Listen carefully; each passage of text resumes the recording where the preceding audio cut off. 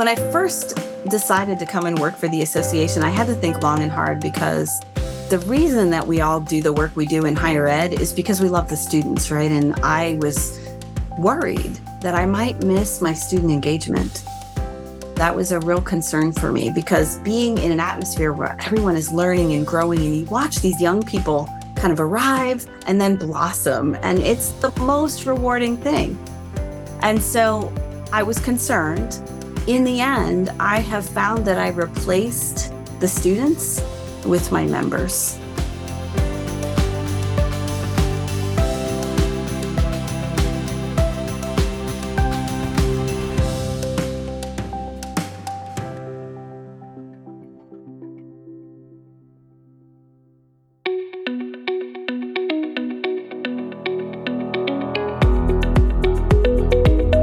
This is Associations Thrive, the podcast celebrating successful associations and their leaders. I'm your host, Joanna Pineda, CEO and Chief Troublemaker at Matrix Group International. Listen in as top association executives tell all, revealing the creative and innovative ways they're increasing membership, generating revenue, nurturing engagement, and reimagining their organizations. By the way, if you've launched a new initiative, created new member services, or updated your governance structure and are seeing great results, I want to hear your story, and so do my listeners. I'd love to have you as a guest. Go to podcast.matrixgroup.net and apply to be on Associations Thrive. Now let's dive into this week's show. Today, I'm speaking with Melanie Gottlieb, Executive Director at the American Association of Collegiate Registrars and Admissions Officers, or AACRAO. Melanie, welcome to the show. Thanks for having me, Joanna. Hey, so tell us about AACRAO. AACRAO is a higher education association. We like to say we are the oldest higher education association, established in 1910.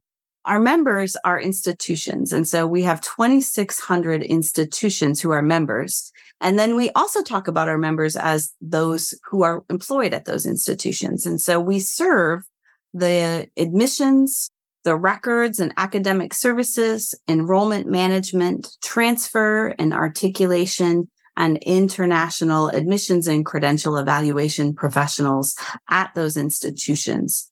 We have about 11,000 active professionals in our membership. And Melanie, these are admissions officers and collegiate registrars in what type of settings? Colleges, universities, community colleges, nonprofit, for-profit? All of the above. So in order to be an AACRAO member, you must be an accredited institution of post-secondary education. That's the bar. And so we have for-profit, we have nonprofit, we have community colleges, we have career and technical institutions, we have R1s, we have regional publics, we have all of the kinds, and all of the diversity of higher education exists within our membership. You know, Melanie, I've had a chance to work with AACRAO for a long time, and I've had a chance to work with you. And you talk about how many of your members might have in the past had the title of Dean of Admissions. But today, they'll have a title of VP of Strategic Enrollment Management. You even have a conference devoted to SEM. So what is that? I think it's really important to AACRAO. Absolutely. SEM is a very AACRAO way to approach enrollment management. We call it Strategic Enrollment Management for a reason. That's our differentiator. In higher ed, enrollment management is talked about outside of AACRAO as recruitment and marketing.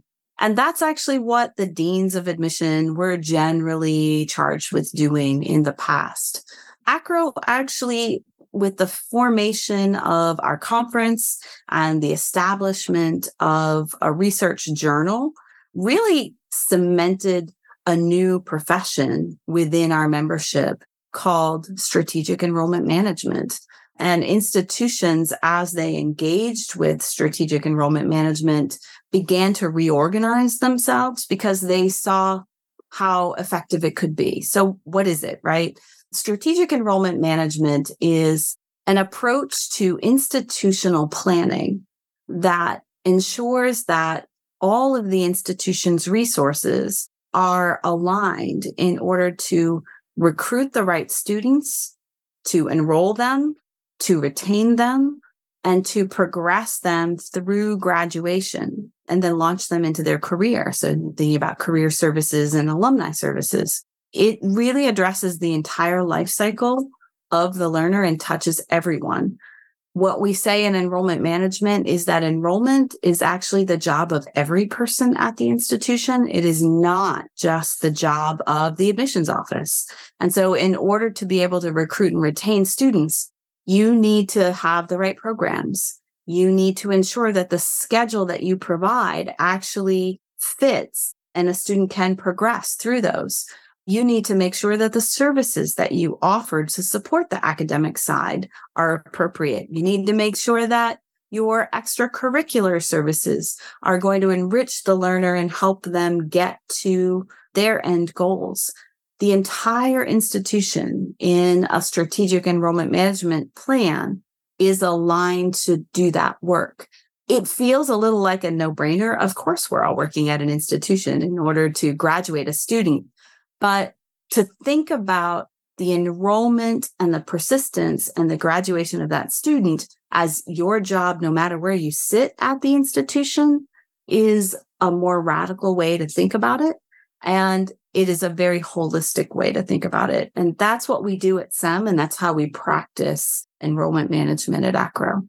Boy, that's amazing. So you almost birthed the whole profession. We did. And then basically said, okay, colleges and universities, get on the bandwagon to think more holistically about basically student life and how you recruit, retain, and graduate these students. And everybody has a role to play. Absolutely. I'll share just a short anecdote in that when I started my career 25 years ago, I remember my dean of admissions and my dean of faculty going to AACRAO SEM. And they came back completely transformed. They were on fire with this idea that we needed to reorganize the institution and work together more closely. Yeah, exactly. And it was a really exciting thing to see. And at the time, I had no idea. I was a young professional at that point. I had no idea how radical and how significant that was at the time. But yeah, I got to see it as a young professional. So that was very interesting. Well, that's amazing leadership on the part of AACRAO, and we're going to talk about AACRAO in a second. But first, let's talk about your journey. So how did you get to become executive director of AACRAO? So AACRAO has been at the heart of my journey as a professional from the very beginning. My first higher ed professional job was 25 years ago.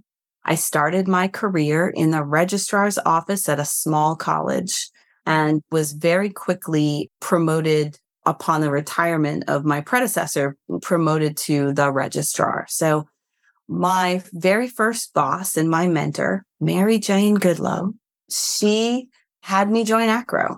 She told me that this is where you need to be in order to learn how to be a professional. I started at my regional organization, which was NEACRAO. It was the regional chapter, and I went to the annual meeting.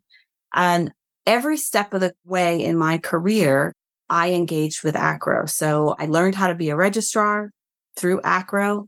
I then later moved across the country to Missouri, the St. Louis region, and I was a registrar there for a bit. I then changed roles and was an international credential evaluator at another institution, then became director of international admissions and then director of admissions, eventually in my final role as VP for enrollment management at another school. That entire time, I was a very active AACRAO member. I was involved in my state or in my region. I eventually became an AACRAO board member through my national engagement. And then after rotating off the board, I was offered my dream job. Wow. By my predecessor, Mike Riley, who said, hey, that strategic plan that you just wrote for the international side of AACRAO, why don't you come work for me and implement it? And so I've been there ever since. So AACRAO taught me how to be a professional. It gave me my professional network and my lifelong personal relationships and friends. It's just been at the center of my life for the last 25 years. So, Melanie, you were deputy director for 6 years, and then you became the executive director. I mean, being an association exec is very different from being a registrar or admissions officer. So what's that like to be on the other side? I mean, even though you're working with registrars and, SEM professionals, you got a really different job. Oh, really different job. Absolutely. When I first decided to come and work for the association, I had to think long and hard because the reason that we all do the work we do in higher ed is because we love the students, right? And I was worried that I might miss my student engagement. That was a real concern for me because being in an atmosphere where everyone is learning and growing and you watch these young people kind of arrive and then blossom, and it's the most rewarding thing. Right. And so I was concerned. In the end, I have found that I replaced the students with my members. Yes. Right. And so now I get to watch young professionals and help them engage with the profession and improve both their career and the work that they do at their institutions, and then help them grow beyond that. It is very different work. It's a different focus. I will say, just to give a shout out to ASAE, I did earn my CAE credential in order to make sure that I understood some of the more business pieces that I might need for association work. But I feel like while the business of running an association is different, it's a mission-driven organization. And the core of the mission of AACRAO and the core of how we think about our work is much the same as how institutions think about their work. So it wasn't a giant jump. It just meant that instead of being sort of at the institutional level, I get to jump up and look a little bit more at a national level at the same work, but I'm looking at it from a more trend perspective as opposed to what's happening at my institution. So it's different, but the same. The heart is the same. I can see why you think and perceive it as the same, because you're really looking at your members throughout their entire life cycle. How do we take young professionals, or maybe professionals who are new to the industry, and really help them learn and grow and blossom in their profession? So that's exactly what you were doing when you were at a university. Fascinating perspective. I want to give all of my members the experience that I got, which was it taught me how to be a professional and plugged me in and gave me community and helped me to grow my career. That's what I want to give to all of our members. Well, I can hear the love for AACRAO, so let's turn to AACRAO. When you were deputy director, your previous executive director, Mike, started a new strategic planning process. He retired. You basically took the ball and ran with it. And you say that this last process was the most inclusive ever, and it's been the most impactful. So tell us about that, because you don't often hear about strategic planning processes that are this transformational. Absolutely. We were very lucky in that we started our strategic planning process before the pandemic. So really, we just continued to do that work through the pandemic and finalized the strategic plan during that pandemic period.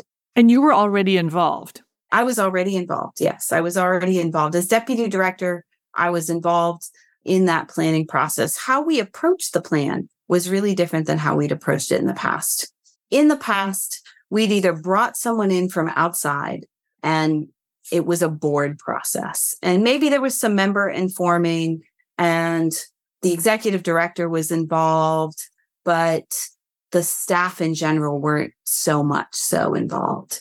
We really decided that we were going to practice SEM, strategic enrollment management, on ourselves. We thought, let's apply the principles of SEM to ourselves and ensure that we are structurally set up to do the things that we want to do, and thinking about it in terms of how do we help our members, their institutions and the individual members, get where they need to be to support and grow higher education in the way that it needs to. And so we brought in a couple of our most seasoned SEM consultants who are practitioners at institutions. Oh, interesting. They ran the process, and that process included conversations and feedback and focus groups with the board, conversations and feedback and focus groups with all of our staff, and the same with multiple member groups, and then multiple sort of larger town halls to get feedback from AACRAO members at every step of the process. So we spent a year and a half-ish talking about strategic planning. And we were pleasantly surprised, honestly, by how many members actually were engaged in the process and wanted to be engaged. In a virtual session that we had on the strategic plan in, I want to say it was 2021, we have like 600 members show up on a Zoom call. Oh my God. On strategies and tactics to meet the goals and give us feedback on the goals. We were using a very low-tech Jamboard process, and we had so many members that like we couldn't spin up Jamboards fast enough because you can only have 50 people. Right. We thought we'd be lucky if we had 200 people. Wow. 600 people showed up to give us feedback and to engage. And so I have never participated in a strategic planning process that was so participatory. And at every step of the way, we kind of did a feedback loop and made sure, yes, this is what we're hearing. Give us feedback on that. By the end of the plan, we really had total buy-in from the members, from the board, and from the staff, which the staff had never before, beyond the executive level, been engaged with the strategic planning process. It was always this process that happened over here, and then, hey, staff, do this stuff. But we really energized the staff. And what that ended up necessitating was a reorganization of the staff and our work in order to go ahead and implement it, which has been a big process, but really rewarding. With a process like that, you're setting out a new plan. You're probably, trying to affect a culture change. Melanie, how do you affect a culture change when sometimes organizations will do that, will bring in somebody from the outside? But not only were you an insider, even the consultants were sort of insiders because they were from the profession. So how do you do that? Humbly? Yeah, okay. I will say. So I think you do that by a lot of listening and a lot of transparent communication, like as much transparent communication as possible. I feel like we talk about our strategic plan and our connection to the strategic plan every time I speak. Like, I'm not sure there's a meeting that goes through without talking about that connection and the importance of it and the importance of each person's role in it. And we've reorganized the way that we work in order to make every staff member feel that connection. And so in the past, we would report about our strategic plan by saying, oh, we did this work and it's tied to this goal. And we might have had KPIs that were attached, but really we were just kind of filling in a blank in a report. We are now engaged in this process where we have a 90-day continuous improvement process where every 90 days, we are looking at the goals that we set in the previous 90 days that are tied directly to the strategic plan. And they might be big goals that go across quarters, or they might be just small goals. And we're really just incrementally stepping through the work. And every unit is rolled up in this and is reporting through that mechanism. Every 90 days, we're having a half-day staff retreat. And we're talking about it. Wow. We're saying what worked, what didn't work, what are we going to do next? And what are the big questions that, like, what are we thinking about that we want some feedback on? Like, what spaghetti are we throwing on the wall right now that we need to think through in order to get to the next step? I will say the first 2 quarters were bumpy, but by the third quarter, we've figured it out and we're really excited to have the last quarter because then we'll be able to really report on, hey, look at all that we did in this year. And it really has been completely transformative in the way that we work, in the way that we think about our work, and in the way that we plan. So it's been really exciting. And I think it has aided the culture change in a lot of ways because we really did shake almost everything up. And so everyone had something new to think about. Everyone had patterns to break. And that's, I think, helpful. Well, if you're having a half-day retreat every 90 days, you're giving yourselves the time and space to really think about the plan, but you're also kind of forcing the issue, right? You can't go back to doing things the old way because you got to have stuff to report on Right. during that 90-day retreat. So you're really forcing the issue. That is just brilliant. Well, I will say I have a really strong executive team, and I did implement one position that is really tied to strategy and planning. She's amazing and she's a driver. And that's been the other piece that's been really important is you have to have strong drivers. Yeah. In this process, and so leadership is one thing, but you got to keep people process managed as well. And that's been absolutely helpful. And I want to say one other thing, and that is around culture change. Coming from the inside, my approach really was to say to all the staff, look, this is our opportunity here. We are in a new environment post-pandemic where we are more remote than in person. Right. We have a brand new strategic plan. You have brand new leadership. Let's talk about what kind of a workplace we want. And let's do that because we can do that. We can define that. And so we really had those kinds of conversations. And I think it's been effective because people feel like they have been a part of this. Melanie, I love this. We're having a similar conversation at Matrix. We're calling it Work 4.0. And it's how we work, why we work. And it turns out the how we work and how we work together and how we work apart and how we maintain culture seeps into everything. Mm-hmm. Melanie, let's turn to something different. I think you'd agree with me when I say that higher ed is tumultuous right now. Mm-hmm. So much happening that we can talk about. And what you say is that what's helping AACRAO thrive is one of your signature initiatives, and it's called Learning Mobility. Can you tell us about that? Because it's not obvious from the title what that means. So all of the work that our members do, I'll remind you, our members are admissions and enrollment management and academic records, transfer and international transfer. All of our AACRAO professions are tied to moving a learner into and through education. That traditional path of education that, you enter as a freshman, 4 years later, you graduate is, I would say, becoming less and less traditional in the higher education space. And so there's lots of pressures that are tied to that. And higher education needs to adapt to the needs of what has increasingly become the non-traditional has increasingly become the traditional learner.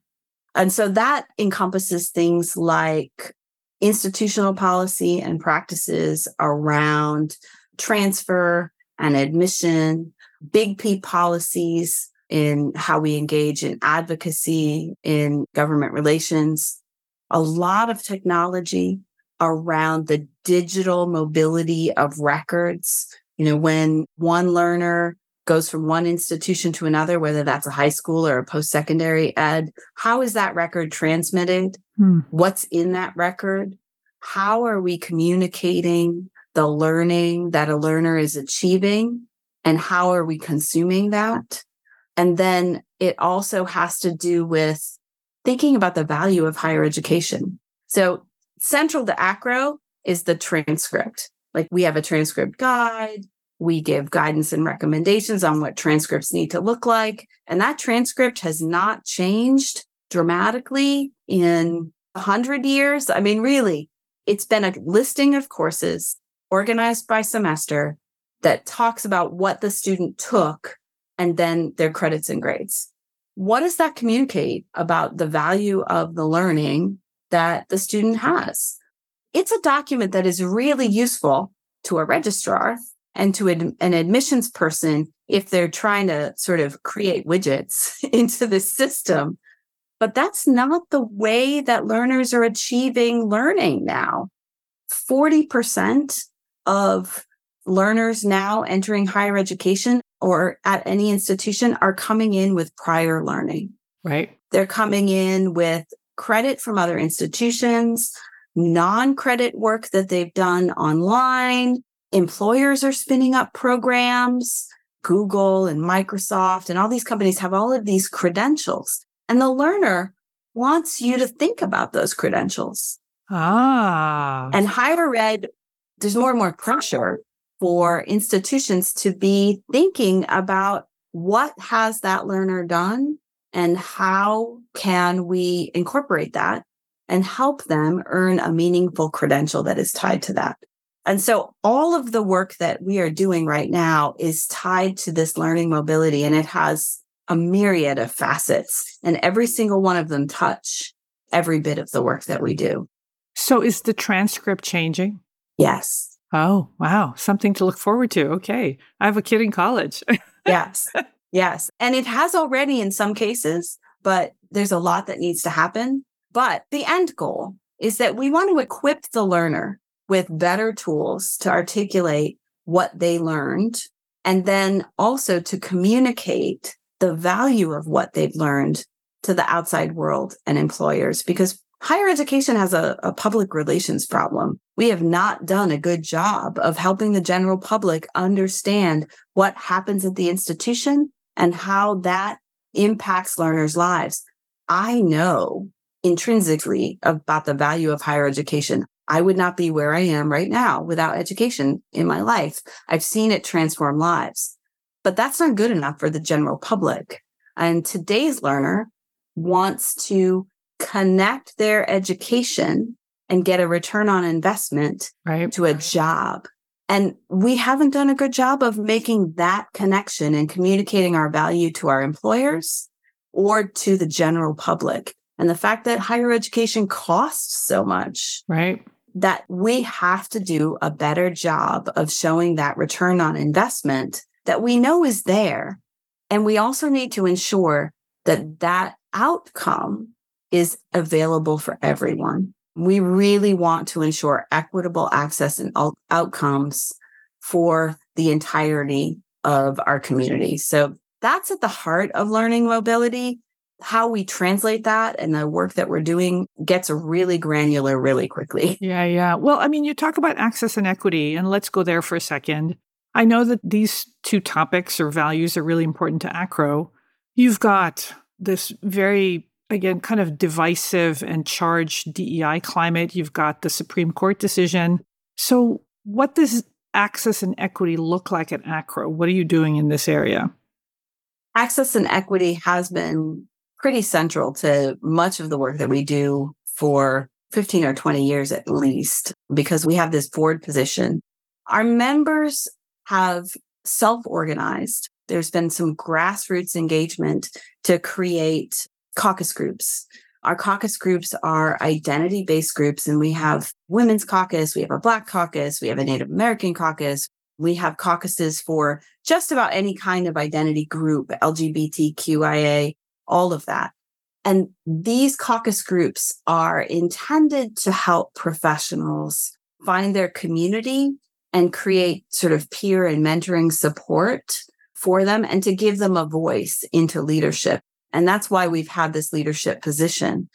In the current climate, these caucus groups have been really important for us because they have given us an avenue to reach underserved members. And it's given us an avenue to kind of support communities within our organization that what we see from the data are not progressing from a career perspective in the way that we would want or expect them to.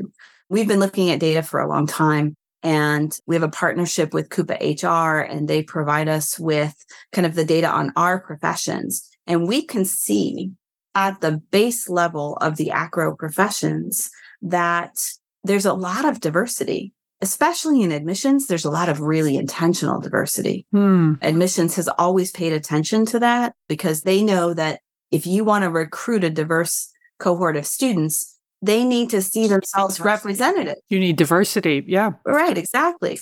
And so admissions has always been very diverse at the bottom of the profession. But what we see in both the records and the admissions and enrollment management spaces is that as those pipelines move further, that diversity drops off tremendously. We see this in so many professions. Yes, exactly. And so we feel like we have a real opportunity right now because that opportunity is the boomers are retiring and the pandemic has accelerated some of that.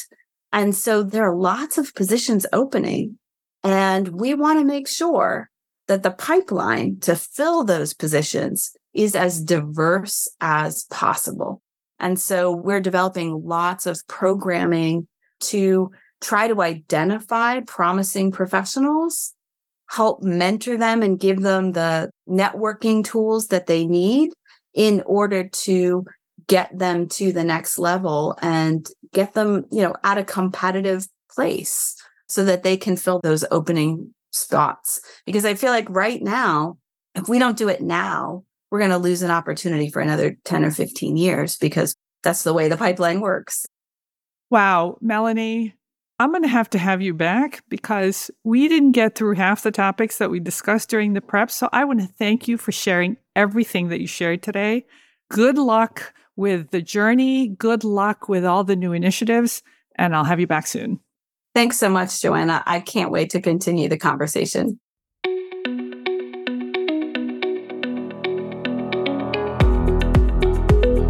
Thanks for listening to Associations Thrive. We're so glad to have you here. My personal mission and the mission of my company, Matrix Group International, is to help associations and nonprofits increase membership, generate revenue, and thrive in the digital space. I want to hear stories of how your organization is thriving in today's challenging landscape. Please apply to be on my show by going to podcast.matrixgroup.net. By the way, do you need help with a digital initiative? Maybe it's a website redesign, a new membership database, or a hybrid meeting that you're planning. I'd love to connect with you. Please visit the Matrix Group website at matrixgroup.net. Thanks again for listening to this week's episode of Associations Thrive. Don't forget to subscribe to the show, leave a 5-star rating, post a comment, and share it with your colleagues and friends. Bye!